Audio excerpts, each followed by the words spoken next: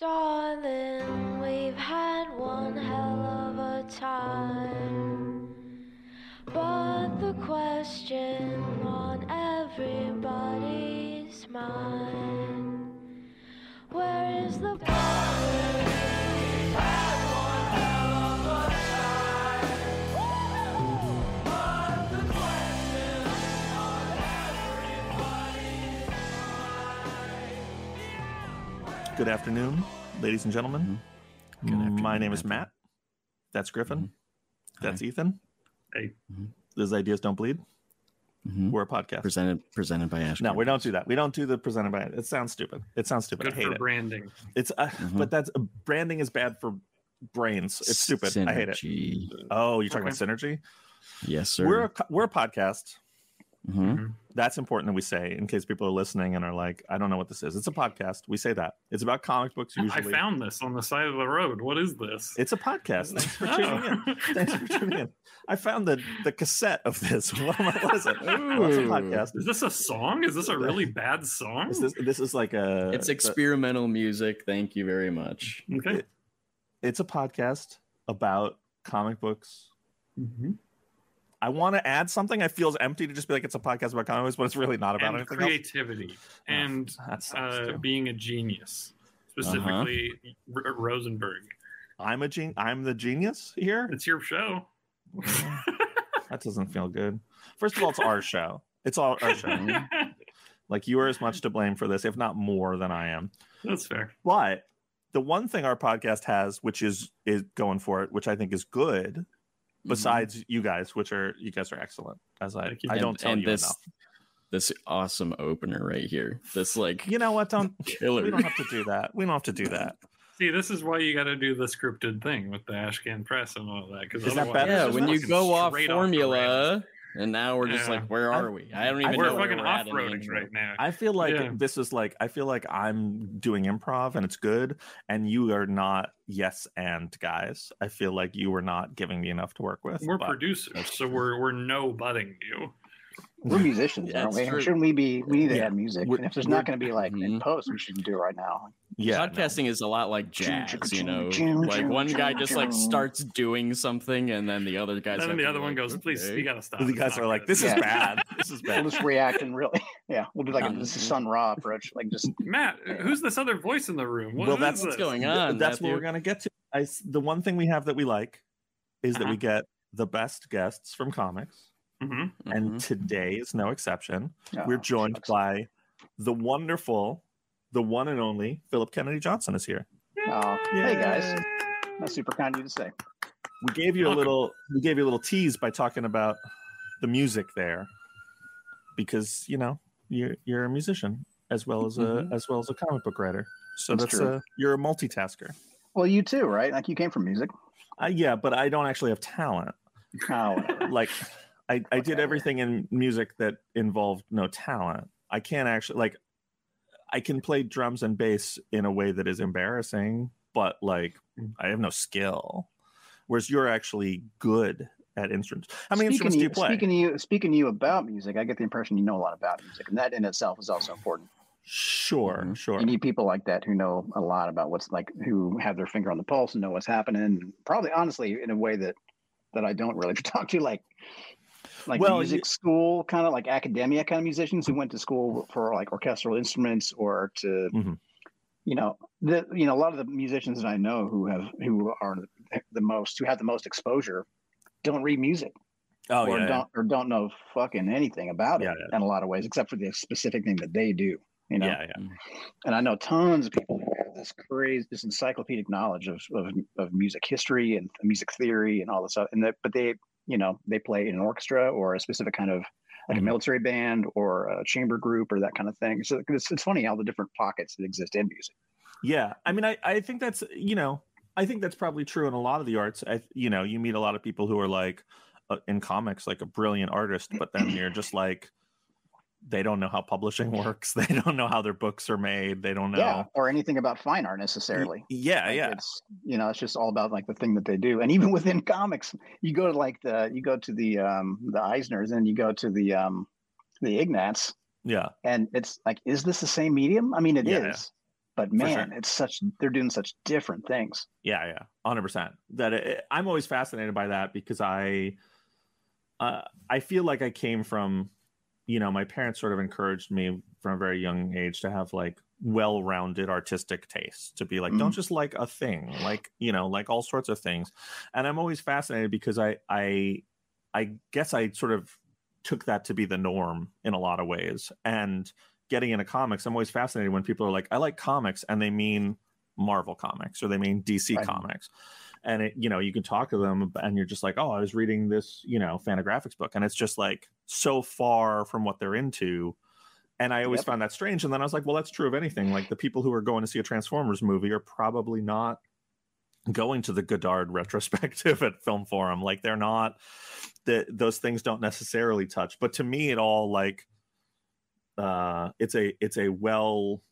want a well-rounded meal, which is ironic because I actually don't like to eat a well-rounded meal, except, I like it artistically, but not dietically. That's not a word, but whatever. If that makes sense. That said, though, I would love to meet the person who's like just really into those two things, Transformers and Godard. Yeah. I think that they're out there. I believe in them. I know. All right, I know guys. like that. Yeah, double feature: Transformers: Dark of the Moon. Breathless. Transformers.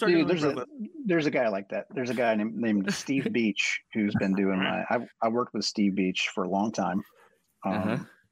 One day, finding that dude will be my legacy.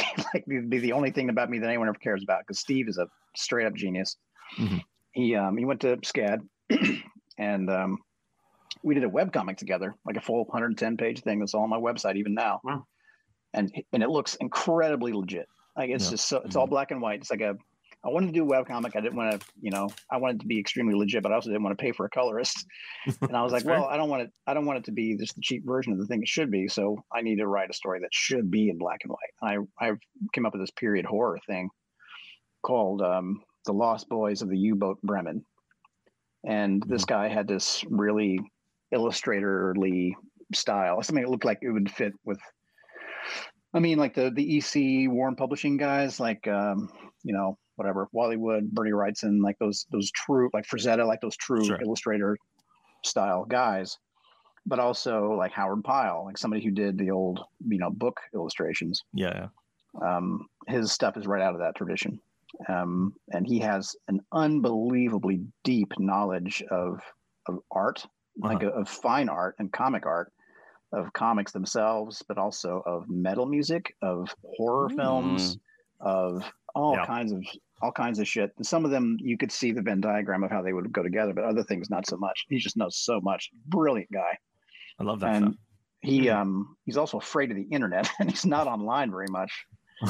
For good reason, man. He doesn't have any kind of presence online, so he's been hard to find. He doesn't sell his work to anyone but me, and he tries to give it to me. He doesn't give a shit about being rich, about making money at all, really, or about any kind of exposure. He doesn't like doing signings. He never does conventions. He just sits in his house and draws what I tell him to draw, basically. And he credits me with that he has a career at all, just because we did our first book together, and now he's doing covers for Action Comics, among other things.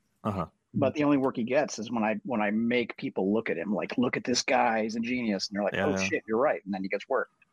Yeah, that's amazing. I always think about, like, there's the sort of like outsider artist Henry Darger, who was like, he worked in a church in his town and like was just a quiet man and sort of a loner. Mm-hmm. And when he died, they went to his house and he'd done like a 14,000 page opus about this fantasy war and like illustrated it. And his art is just like this amazing, beautiful thing. God. And it's all about Henry Darger. He's it's upsetting stuff. It's Darger. It's very upsetting stuff. It's a lot about like children, like nude children fighting, like that they're the sort of force of good. There's a lot of like, I don't want to say it's creepy in ways, but it is kind of creepy in ways. But it's this beautiful, but it's this amazing look into a mind that you don't get. That's sort of like singular and focused, but also private. It was for him. He never tried to get anyone to publish it. He never did. And now he's like this celebrated figure in sort of outsider art circles, and like you can buy like art books of all his stuff and like recounting the story, but he's he just was this myopically obsessed with like just making things and not trying to put them out into the world and not trying to be commercial or anything. And I think there's something just so beautiful about that, and it's so far from what we do a lot. We're commercial artists that it really is like utopian to me to think about that kind of stuff. But I want to go back, because we always start with a question, but we already started, but that's fine. Which is, it's sort of a, how did you get your start? But like, it's a little broader than that. And the question is, why comics? What is it about comics that sort of brought you in, and why do you make them? Part of it is the loyalty to the medium and that taught me how to read. I mean, the earliest art and the earliest stories I fell in love with were from comics. And I just passionately loved them as a kid. Just loved the medium. And my dad was always telling me, my dad's super intense, like a legit crazy person. And he always talked about comics. Like he said, he always kind of boasted that he taught himself to read from comic books. Mm-hmm. And so he was always bringing me home these boxes of old ripped up stuff from garage sales or, flea markets and things. Mm-hmm. They, a giant, like a long box that he bought for a couple of bucks or something. And, but I became fascinated with the medium in a way that he never did. To him, it was just trash, just to teach me, like a tool to be used to teach me how to read very young. By the time I got to kindergarten, I was reading like very, very well, just because I was always poring over comic books. Uh-huh. But I just never let him go. And he, to him, he was always like, oh, what do you fucking care about this stuff for? Like he had these really, really unusual parenting methods. Like I wasn't allowed to have toys for a while. And, like I was allowed to have to build things or to read, and he would read to me all the time, but he wasn't reading me like, Curious George. He was reading like Macbeth or, like Tom Sawyer. Or, the great children's book, Macbeth. Yeah, right. And I was getting like real shit right from the jump. Mm-hmm. And I'm sure I could understand most of it. Yeah, that's just how he wanted to do things. Yeah. So to him, like he kind of regretted ever getting me into comics at all, because I liked it and I wanted to do more of it, and I really liked the superhero stuff. There was also a big pile of like cartoony things, like the forerunners to DuckTales, like the Beagle Boy stuff and Scrooge McDuck and Huey, Dewey, and Louie and all those. Yeah. Anyway, I loved all that stuff. But as far as making, I made my own stuff back then. I would copy Garfield strips or superhero things, and I would make some of my own as well. I made my own stories. Mm-hmm. And then later I kind of didn't give it up exactly, but I just kind of drifted towards music. By the time I was about to start, to figure out what I was going to do for college, I just kind of identified more as a trumpet player than I did as a comics guy. I still drew sometimes, but I wasn't like, I was out in the middle of nowhere. I didn't have a comic shop. I'd never been in a comic shop ever. Wow.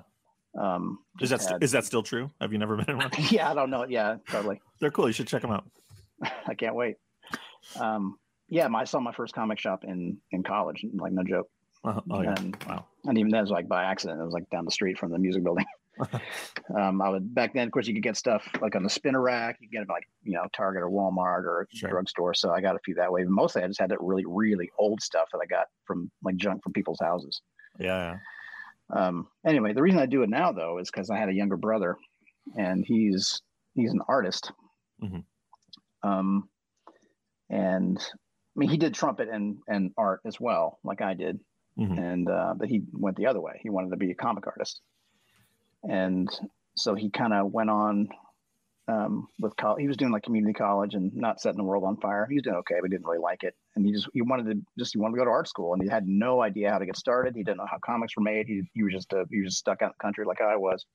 By that time, I already had a job playing trumpet with a military band in DC, where I am now, still Washington DC, that is. Yeah. And we were talking one night on the phone, and he just kind of shook his fists and cursed the gods, like, I don't know what to do. Like, I don't know what the fuck I'm doing here. I don't know shit about shit. And I I want to do comics. I don't know how to get started. And I really felt for him. And I just wanted to help him. So I was like, you just come move in with me. We'll figure it out. Like, just get out of school. You're not, not digging it, not loving it, not doing that great anyway. Just get out of there.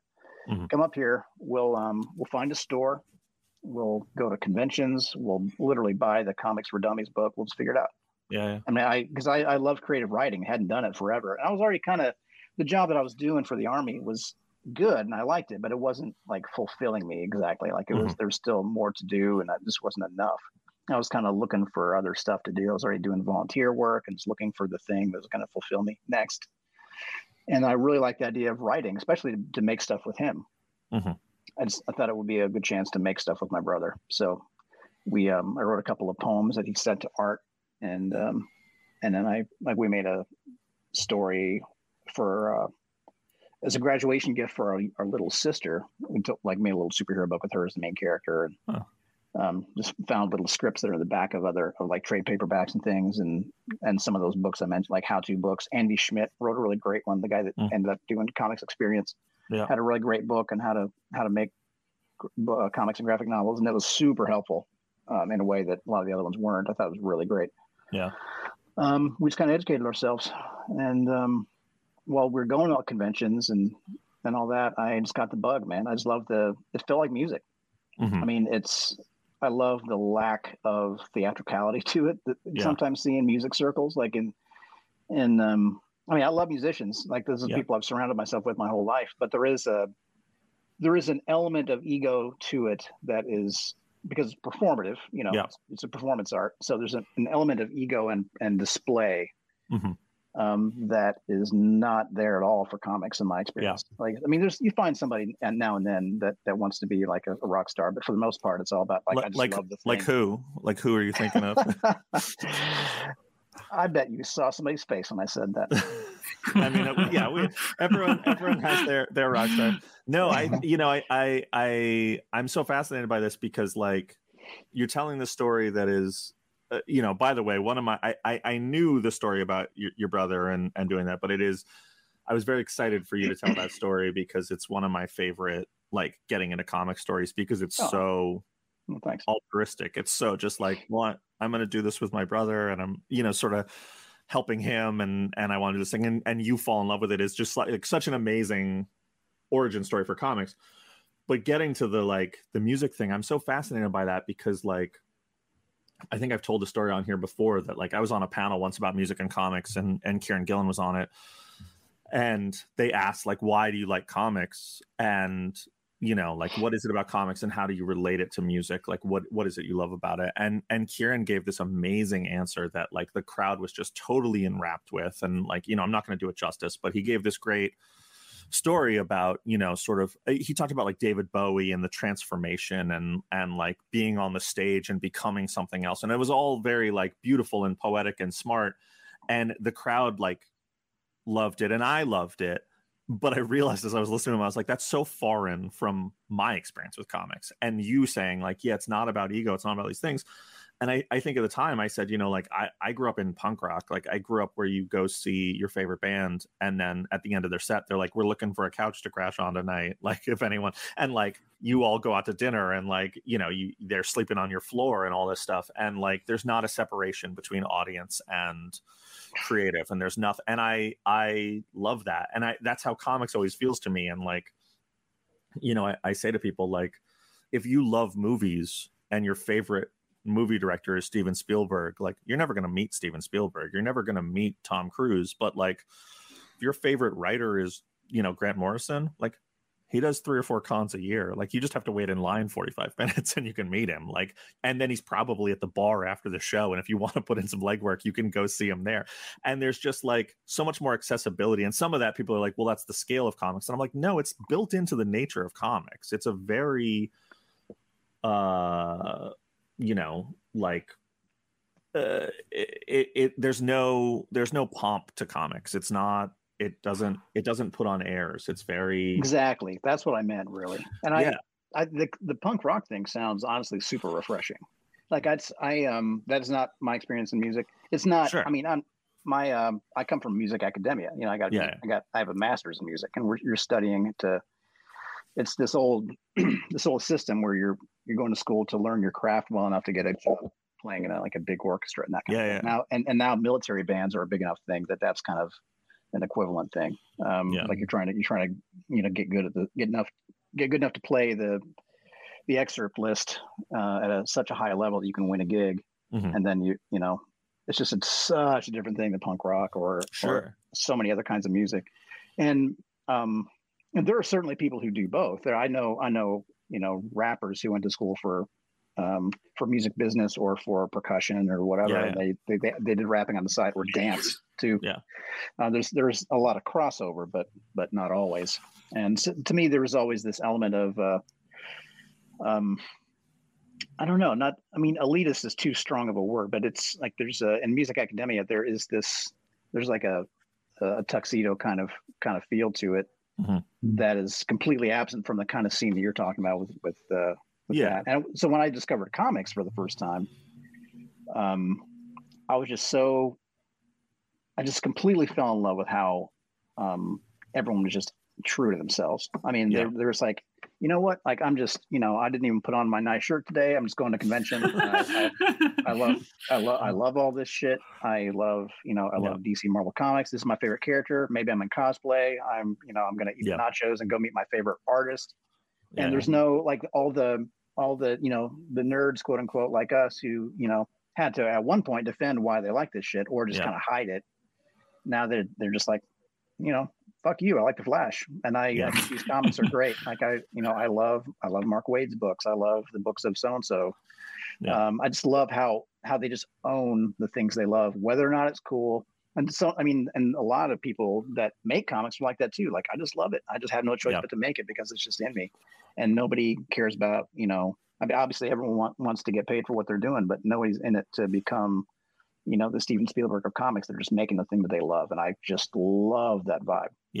I remember when I started to get successful in comics and I was maybe on X-Men or I don't remember what I was doing, but I would go to my local comic shop and I'd go there, every week or whatever, but they have a lot of staff turnover and a big staff. And, people would know who I was. And I remember, some staff would be kind of weirdly timid around me and and sometimes people would come up and be like, oh, Mr. Rosenberg, and I'd be like, don't fucking call me Mr. Rosenberg.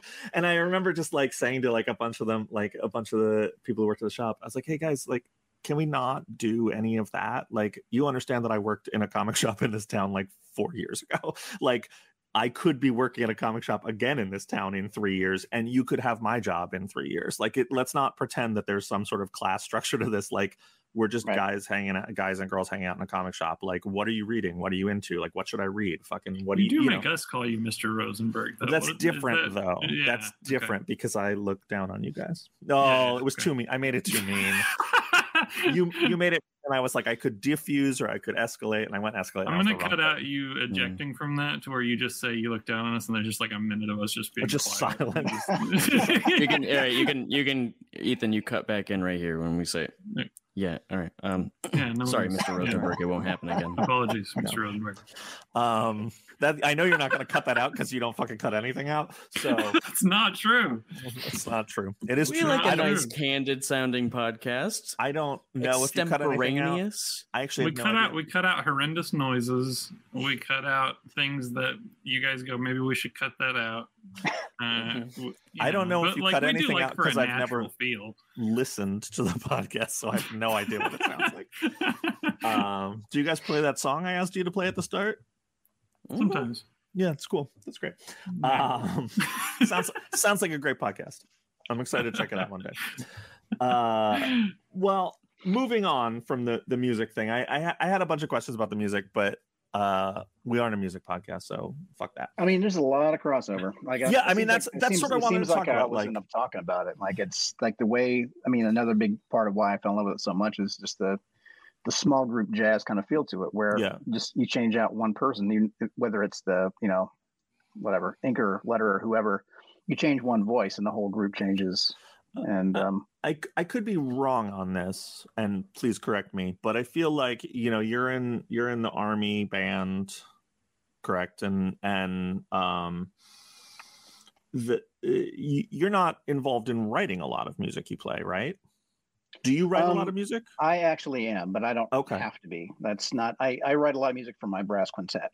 Okay. I don't write that much stuff for the concert band. I've written a few features for myself with band, like for trumpet and band or flugelhorn or whatever. I did a trumpet and trombone thing once with a friend of mine, and I wrote those. But for the most part, I write about half the stuff that my brass quintet performs. I'm in a group called the Federal Brass, and a lot of that stuff is mine. But otherwise, no, a lot of it's not. Most of it, like my main meat and potatoes gig is with the concert band. I don't write any of that stuff really. Yeah, that's like traditional. It's a big mix. Like our current boss, Colonel Jim Keene, has a more our performances feel more like a show than they use, like more of a show, less of a concert. It's a concert, but there are video screens. There's narration. There's we have singers that travel with us, and so there's a fair bit of pop stuff in there, or just things you wouldn't necessarily expect. Like you'll hear a Susan March or something, but you'll also hear whatever a thing from a topical movie, or what's another thing, like the Army Strong theme that you hear on TV, like a lot of those commercials you hear, that's actually us playing that stuff. You got royalties? You got royalties on that? Yeah, no, we don't. Do the people that you work with in those circles know about your work in comics? Do they have interest in that? Yeah, they do. Yeah, they're mostly very cool about it. Most of them are great about it. That's awesome. Yeah, thanks. Yeah, I mean, I'm just curious, I guess, like the creative of your meat and potatoes gig where you're playing music put in front of you versus writing. Like, do you feel like those fulfill very different creative lanes, or is there cross? Like, do you feel emotionally fulfilled in the same way? Or honestly, my tastes have leaned much harder towards writing than performance, and I don't mean writing music as well, because those things last. There's lasting as performance is fleeting, and as I've gotten older, I've gotten much more rewarding feelings from the stuff that I've written that's out there, that other people are playing, or stories that people are reading, or that artists illustrate. Yeah. I really love writing, man. And or having written, I should say, as people always say. Like I love that. That's a kind of creation that I find extremely fulfilling. The same with music, but not that I don't still love to play music. I do. I guess I enjoy playing music that I've written more and more. Anyway. It's interesting to me, like a thing that's always in my head about creating that comes from music that I try and transpose on writing, even though there's not a one-to-one and it doesn't really work. But I remember I saw one of my favorite musicians, Ian MacKaye, who's in Fugazi and Minor Threat and all these very influential bands for me, and is really a pioneer in independent underground music and punk and hardcore and all these things. I saw him interviewed once, and they were like, and he talked about writing songs versus performing them, and he said, I've always felt this disconnect from a lot of musicians, because I know most musicians tour. He's like, most of the musicians I know tour to pay for the fact that they can go and write an album. And he's like, and I write an album so that I can go on tour and play those songs. And he's like, for me, it's in the performance and in that vitality and urgency of performing live. And I've always that's a very romantic idea to me, that it's like the thing that's permanent that we think of as the end game, to him was a goal to be like, I want to be in the moment and I want to have this urgency to my work. And it's definitely addictive. Yeah. To perform it, if it's going well and it's kind of like it's music that really speaks to you and it matters to you, it's a pretty seductive thing to get out there and play music that you care about and have it go awesome and see it resonating with people. It's fucking awesome. Sure. And I don't know. I'm always trying to find that in comic books, and I don't know what it is, but it's like, I feel like it's a missing piece for me. And I feel like the thing I love about comics, and I feel like I talk about it too much on the show, is just the urgency of comics. And like, if you write a movie, you write it and 3 years later, maybe there's a movie, maybe there isn't, probably there isn't. You write a novel and you're doing it for fucking a year, 2 years, and then it's out a year after that. You know, you and me, like, we write stuff, and 10 days later we're seeing pages from it, and a month later we have a final version of it, and a month after that everyone who's going to read it has read it. And it's just like there's this amazing urgency that feels like we don't take enough advantage of it. And to me, I'm like, something about that feels like it's almost performing live, that we should have this spontaneity to it in comics that I don't know what that is, but I'm sort of obsessed with it and chasing that idea. I know it's not the same thing, but something that gives me that feeling, that same kind of jollies that you get from a live performance and seeing it resonate with people is there's always, I mean, I can't speak for, it's different for every kind of book you do, but right now for Superman, like writing Superman in Action Comics,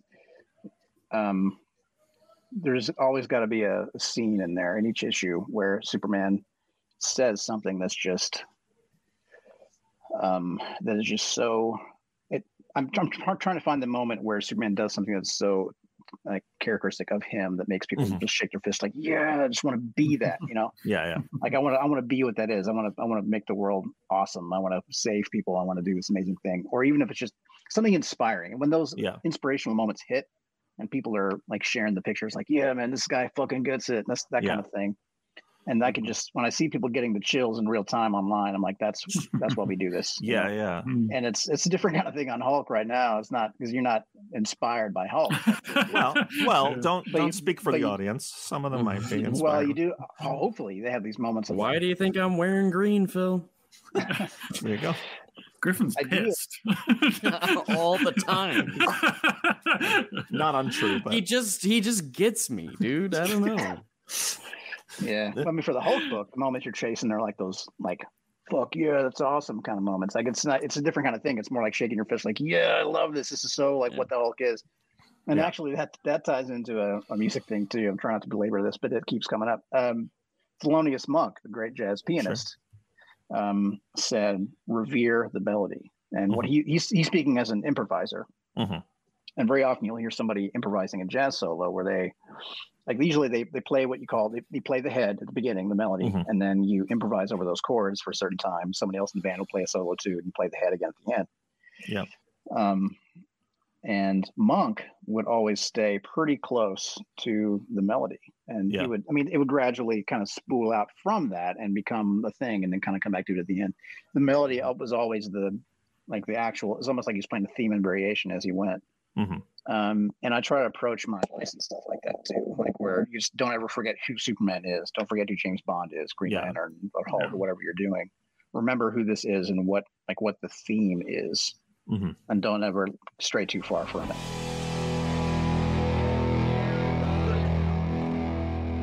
And that brings us to the end of part 1 of our discussion with Phillip Kennedy Johnson. Make sure to check out the Incredible Hulk, Action Comics, and everything else he's working on by giving him a follow on Twitter at Phillip K. Johnson. To get the latest episodes of this podcast, as well as news, giveaways, and even comics delivered straight to your inbox, go to ashcanpress.com and sign up for the newsletter. We'll be back next week for part 2 of our discussion, and in the meantime, you can write to us at ideasdon'tbleedpod@gmail.com, or tweet to Matthew Rosenberg at ashcanpress on Twitter, me at Tales to Astonish, or Griffin at Griff Sheridan.